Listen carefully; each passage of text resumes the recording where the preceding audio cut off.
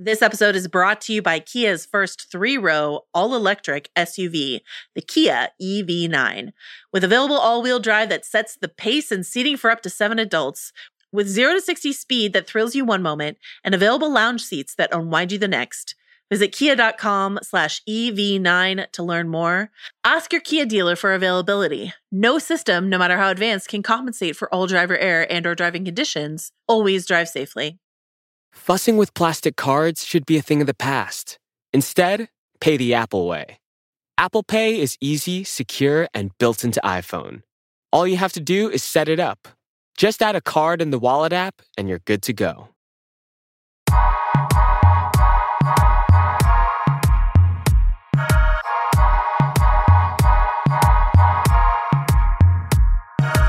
Hello and welcome to TV Concierge. My name is Chris Ryan. I'm joined by Juliet Littman. We are here to help you navigate the crowded TV landscape. And today we are talking about America's sweetheart, the #1 show on Netflix, Sweet Magnolias, brought to you by Juliet Littman Productions. JL, tell me why people should be watching Sweet Magnolias. For starters, it's the #1 show on Netflix. So if you want to feel relevant with, I'm going to guess, the women in your life, then you should be watching Sweet Magnolias. Additionally, it's kind of like if Netflix took the DNA of the WB in the year 2003, crossed it with the motor behind the Hallmark Christmas movie industry, and applied 3 completely separate wardrobes to their 3 stars, and we're like, boom, we got a show. And that's Sweet Magnolias. It's so strange and odd, and I wouldn't say good, but I also am excited to watch the whole show. I'm watching with my mother, and we've landed on a cadence so that we'll watch some together, some apart, but not tear through it in one day. That's good. So it's like a book club.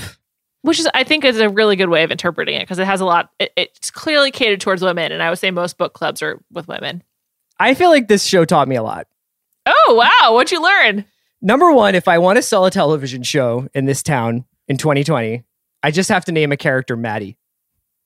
100%. All you need is a Maddie, and you're good to go. I'm going to go in, I'm going to be like, so it's a heist movie, and they're going to be like, oh, we've got a lot of this. I was like, the main character's name is Maddie. And but her name is Maddie. She's a divorcee, and she loves a glass of wine in the afternoon.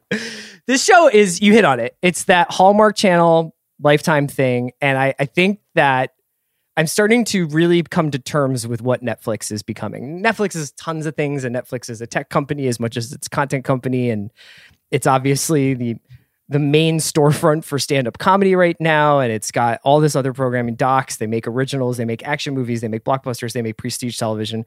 But Netflix's bread and butter right now is recreating the experience of channel flipping on cable 10 years ago and stripping out all the bad parts. Oh, wow. Fascinating. That's really interesting, because this did remind me of sort of basic cable. Yes. With the Netflix shine. And there's so many pieces of other shows that I personally have watched. It also very much reminded me of a show from late in 2019 called Virgin River, which, similar to this show, is based on a book. And I think had a built-in female audience that was expecting it.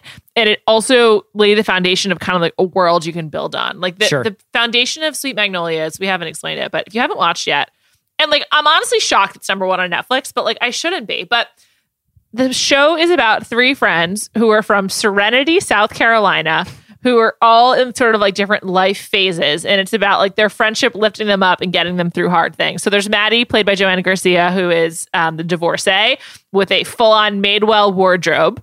And then she has 2 best friends, one of whom is a restaurateur and is being stalked by an employee she just fired. And another one is a lawyer who is deciding who gets to have custody of some kids in the town. Her berth as a lawyer is very wide. And it has the small town vibe of Everwood. It has the kind of we're a bunch of friends helping each other out of the popular show on NBC, A Million Little Things.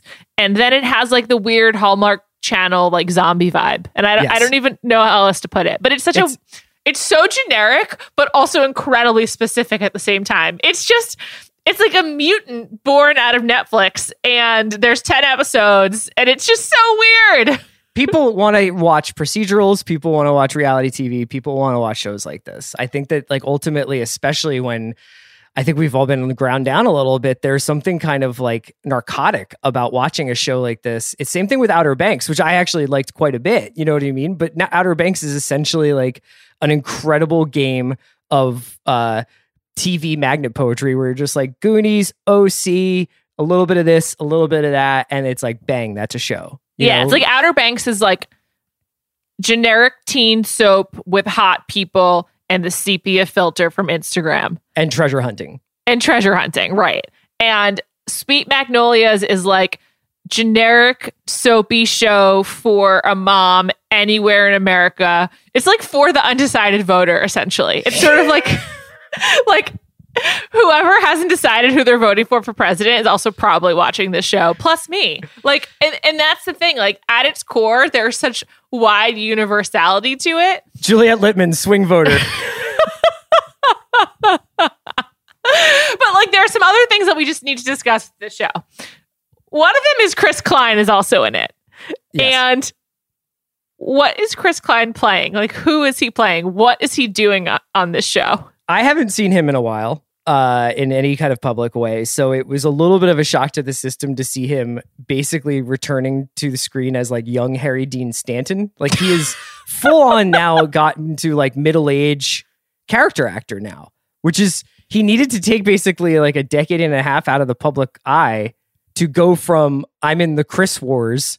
He was the original Chris of the Chris Wars in some ways. Yeah.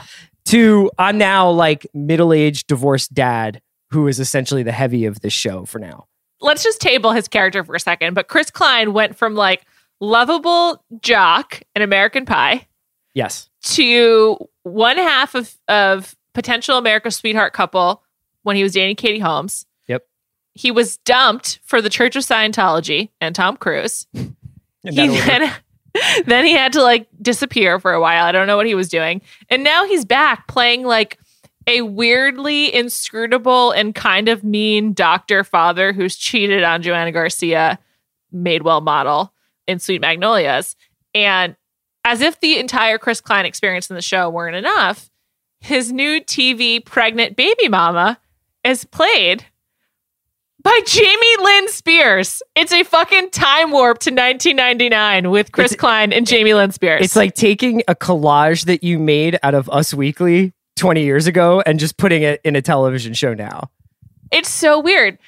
And yet, like, I'm definitely, I'm in the swing voter demo for this show. But like, Chris, you are not. Like, I'm not. The reason I checked it out was because I was so curious about what this service is doing right now. Because I think that Outer Banks was a very eye-opening experience to me. I think it was one of the more enjoyable TV experiences that I've had this year, although it would come probably... It would be very hard for it to make it into my top 10 of shows this year. But I've definitely like actively looked forward to the point in the evening where I'm going to turn on an episode of Outer Banks. And that is something that is wild to me because I think that is what network television used to be. And that's what basic cable used to be, was the person who was kind of going about their day and was like, oh, you know what's on tonight? That show.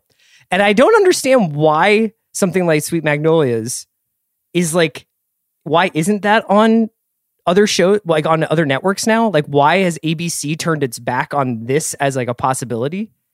It's a great question. I think that part of it has to do with the binge, right? Like, if you had to go week to week on this show, would you stick with it?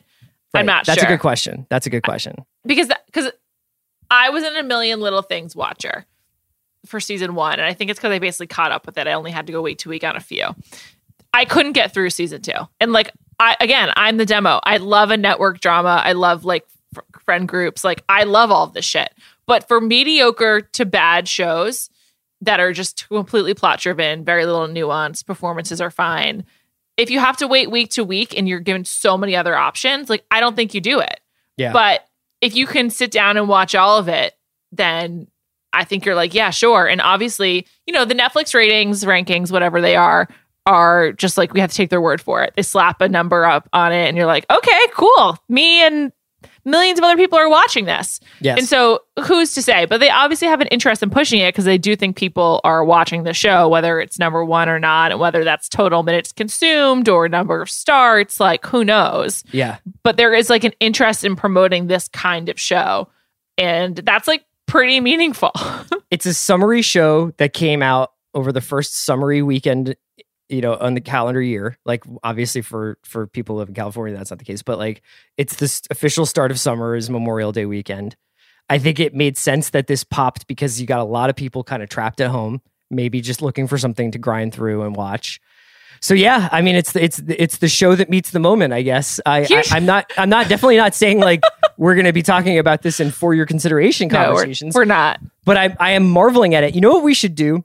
We should make a point to check in on these rankings because I think that right now, when we do this pod, we're getting a little like, oh, that's interesting. This made number 2 or this is number 1 on Netflix's rankings. I'll be curious to see if it's there this time next week. Interesting, because Outer Banks has really hung around. Like yes, that exactly. one. And Tiger King and Ozark all stuck around. But when Space Force comes on Friday, is anybody watching Sweet Magnolias next week? Right. And I will say my mom and I are both saving it because we're both insomniacs. And so it's really easy for us to tear through shows because you've like got a lot more hours to watch television if you're like trying to just pass time from like 3 a.m. to 6 a.m. Yeah. So that's why we're both holding back. But I think probably most people who watch the show have finished it already because it's also like it ends on like a quasi cliffhanger.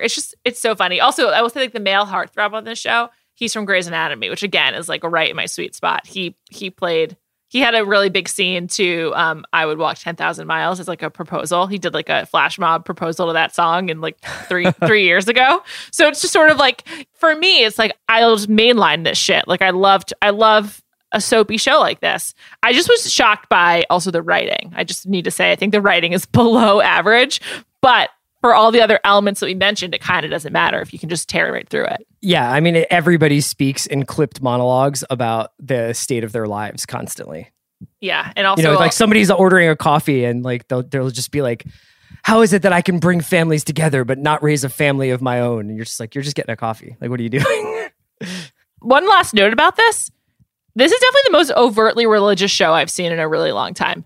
Yeah. A lot of references to God and a lot of scenes in church, which I thought was interesting. That clearly is from the book because that's not really part of like the Netflix playbook. But I wonder if it will work in its favor. It's a different kind of programming than I'm familiar with. And I watch a lot of fucking television.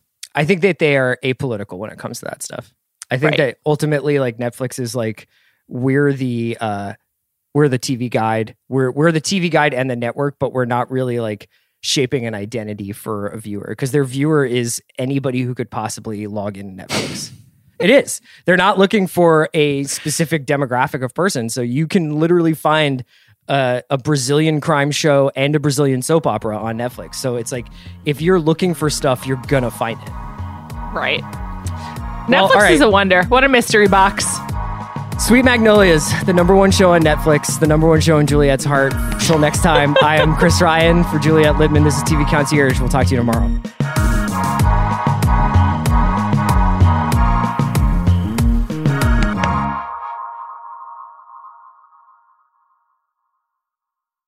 This episode is brought to you by Lululemon. Guys, if you're ready for a new pair of pants, try one of Lululemon's ABC pants. They're made to make you look and feel good. And there's lots of different styles to choose from. My favorite, because I walk around LA every day, I like the joggers. I'm not jogging, I'm just walking fast. But if you're working out, I would try them out. And if you want something a little sleek, maybe business-like, maybe try the ABC Slim Fit trouser. But I am a joggers guy. Once COVID happened, I was just like, I want to wear jogging pants and joggers and all kinds of soft pants as much as I possibly can, especially when I'm working out. Ultra comfortable and versatile.